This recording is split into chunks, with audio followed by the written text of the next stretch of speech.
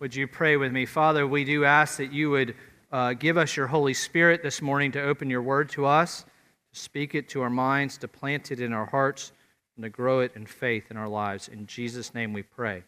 Amen. Well, please be seated. So there is a story that is not true that I'm about to tell you.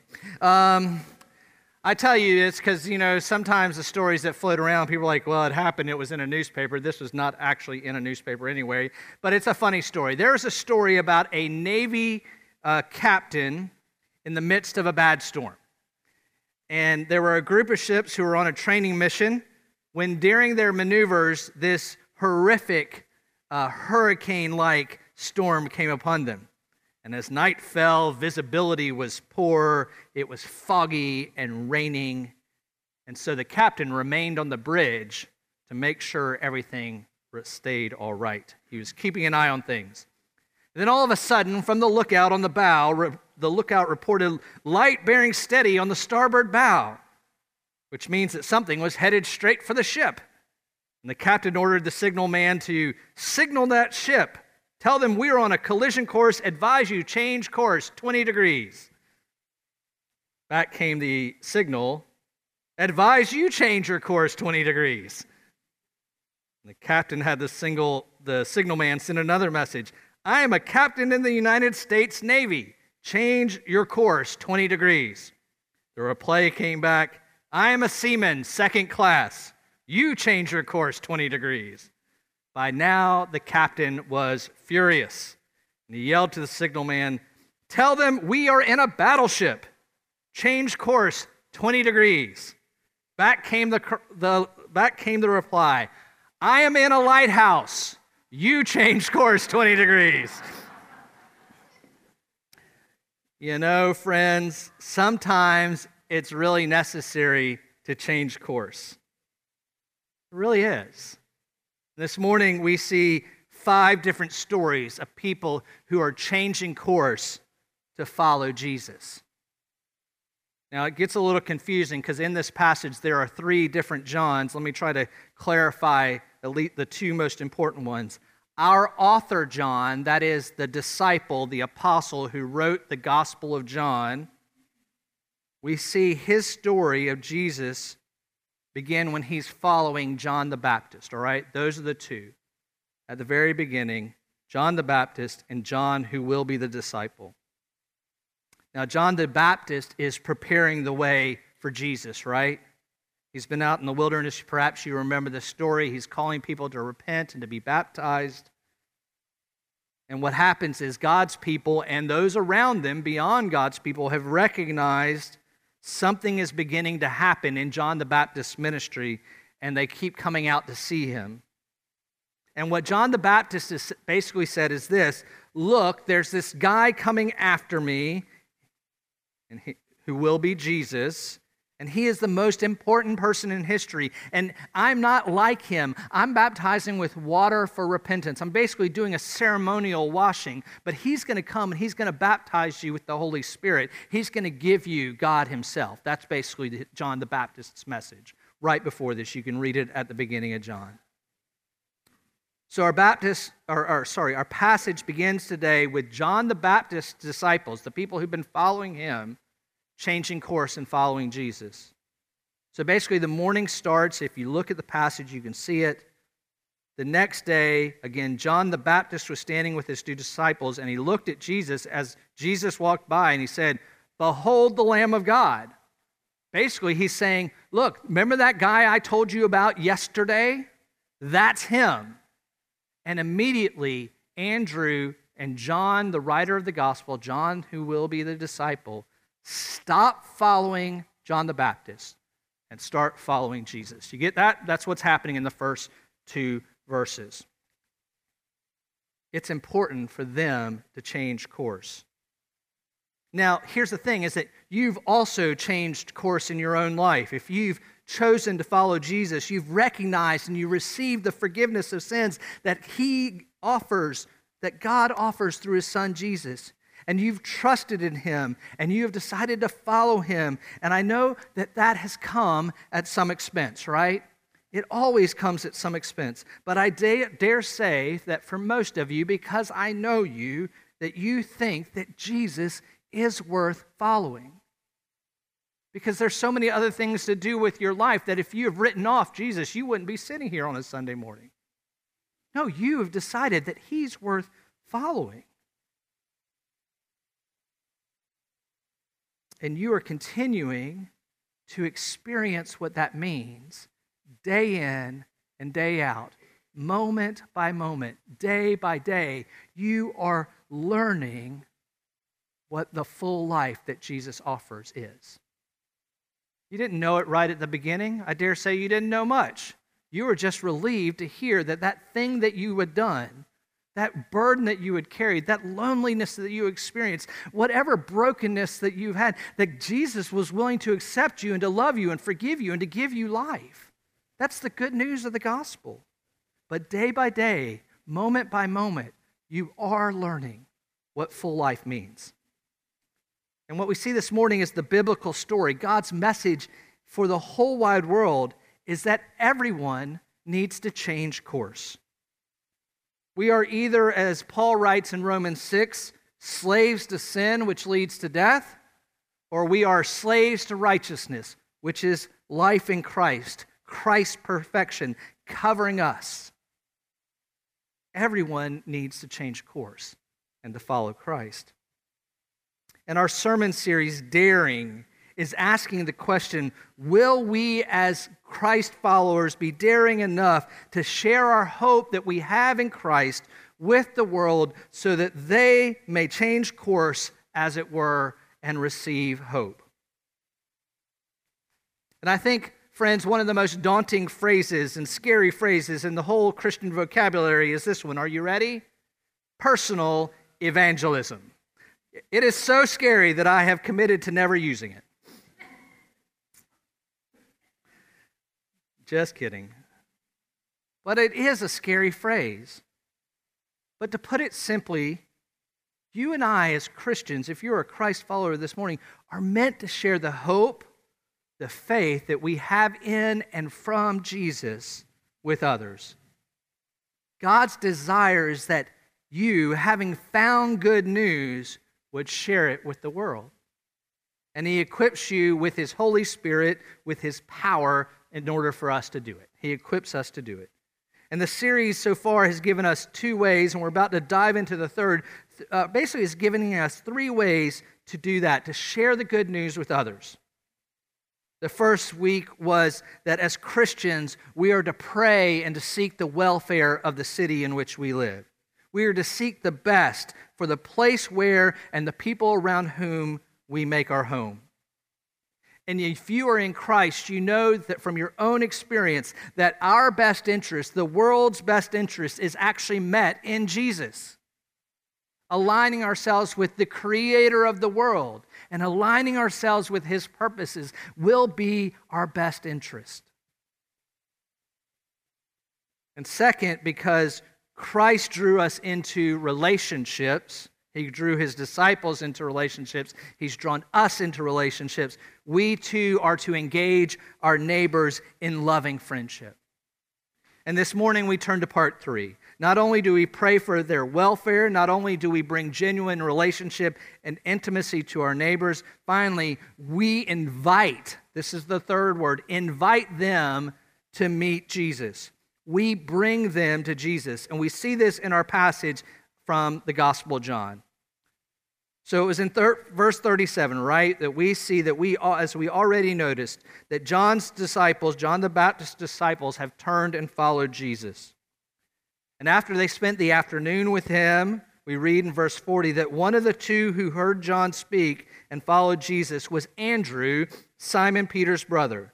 And the first thing that Andrew does, he first found his own brother Simon and said to him, "We have found the Messiah." And then in verse 42, he says, he brought him to Jesus. Now, when you have been given the greatest hope and the biggest blessing and the largest promise in life, what do you do? When you tell somebody else about it, right? This is exactly what Andrew does. When you got that super gift that you wanted on Christmas morning, you tell everybody about it. And Andrew does this. He goes and finds his brother who obviously needed to know the Messiah had come. So his first inclination was to go and to tell others. And then in verse 42, it says, he brought him to Jesus. Andrew didn't sit down, get a flip chart out, and start telling him all the things that he experienced with Jesus the afternoon before. No, what Andrew does is he tells him we found him, and then he brings him to Jesus. Hold on to that thought for a second. It's important. The next day, Jesus calls Philip. So Jesus, not only did John point people to Jesus, not only did Andrew go find somebody, Jesus calls people to himself. So he calls Philip and he follows him. And then in verse 45, we learn that Philip does what? He finds Nathanael and said to him, we have found him of whom Moses in the law and also the prophets wrote, Jesus of Nazareth, the son of Joseph. Now Nathanael, being a bit of a skeptic, said to him, can anything good come out of Nazareth? And instead of trying to explain it to him, what does Philip say? Come and see. All right, hold on to that. So at the very outset of the New Testament, we see a model taking shape, a model that we can use today. When people come to Christ, when they came to Christ, the first disciples brought other people to Jesus and invited them to come and see him.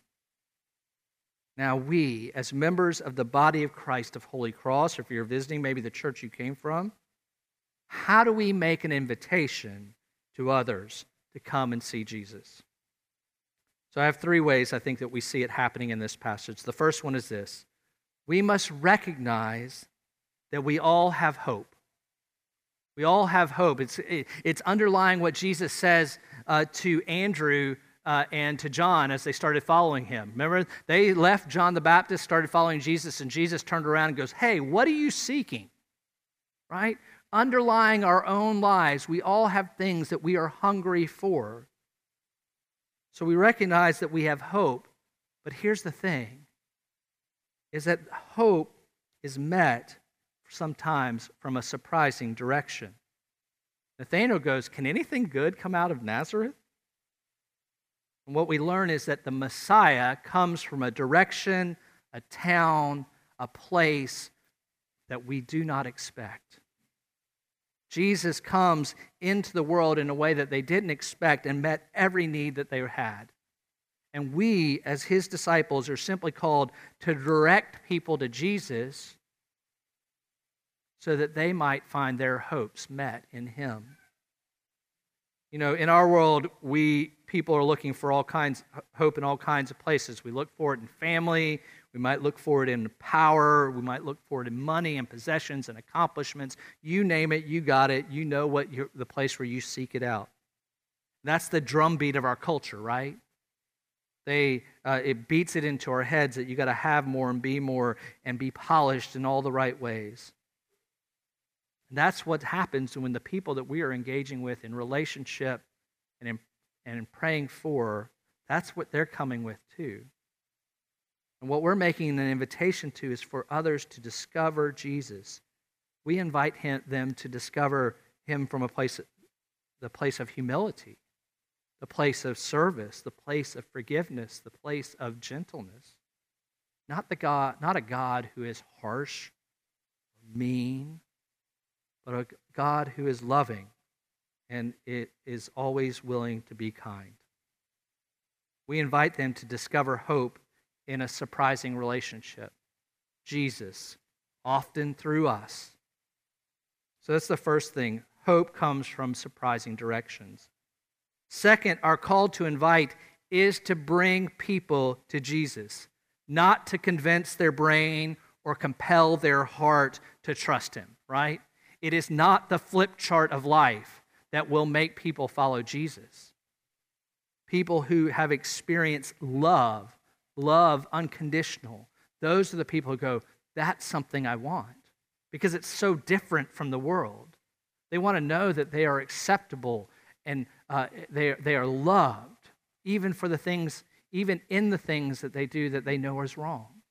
They want to experience love. And the first two head off our invitation is for other people to come and see. We're to bring people, and the key to that is experience. Jesus can only be experienced. Now, we can read about him, but we really learn about him when we experience his love, as I just said. In our passage, John the Baptist says, "There he goes." And those guys ran off after him to find out what he's all about. They ran off to experience him, and they then bring Simon, and Jesus invites Philip, and he brings Nathanael to come and see. So I wonder this morning, where do people experience Jesus today?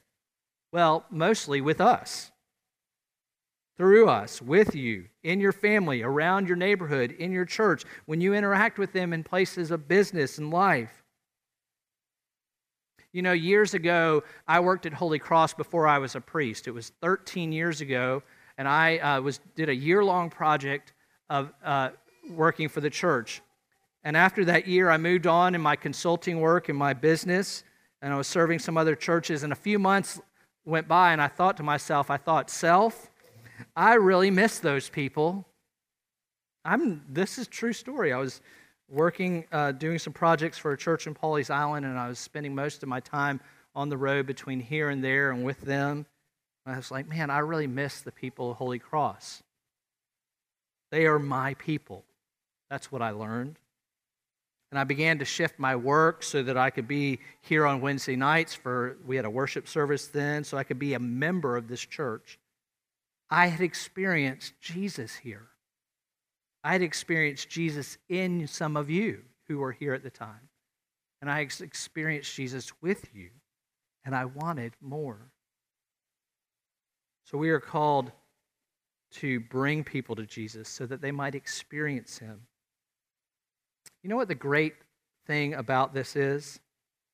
That the pressure of invitation and the pressure of that dirty little phrase I said, personal evangelism, you know who the pressure is on in that? Jesus. All we have to do is make the invitation. He does the work. You and I are called to invite other people to meet the Savior, and God does the rest. Now, we believe that we have a role in prayer, relationship, invitation, but we firmly believe this, that it is God, through his Son Jesus, that saves anyone. Right?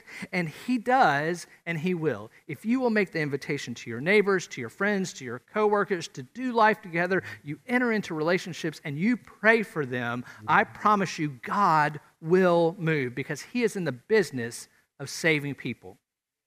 You have been given the good news, friends. My question is this: will you be the lighthouse keeper who calls out and invite other people, maybe a little more subtly than he does, to change course and to find Jesus? I hope you will. I hope you'll join me in that. Let us pray. Father, we ask that you would give us your Holy Spirit this morning so that we might make bold invitations to others to follow you, that we might be daring enough, brave enough, and confident enough in what you will do to step out, help others to discover Jesus, to change course and to follow him. We thank you for your word. In Jesus' name, amen.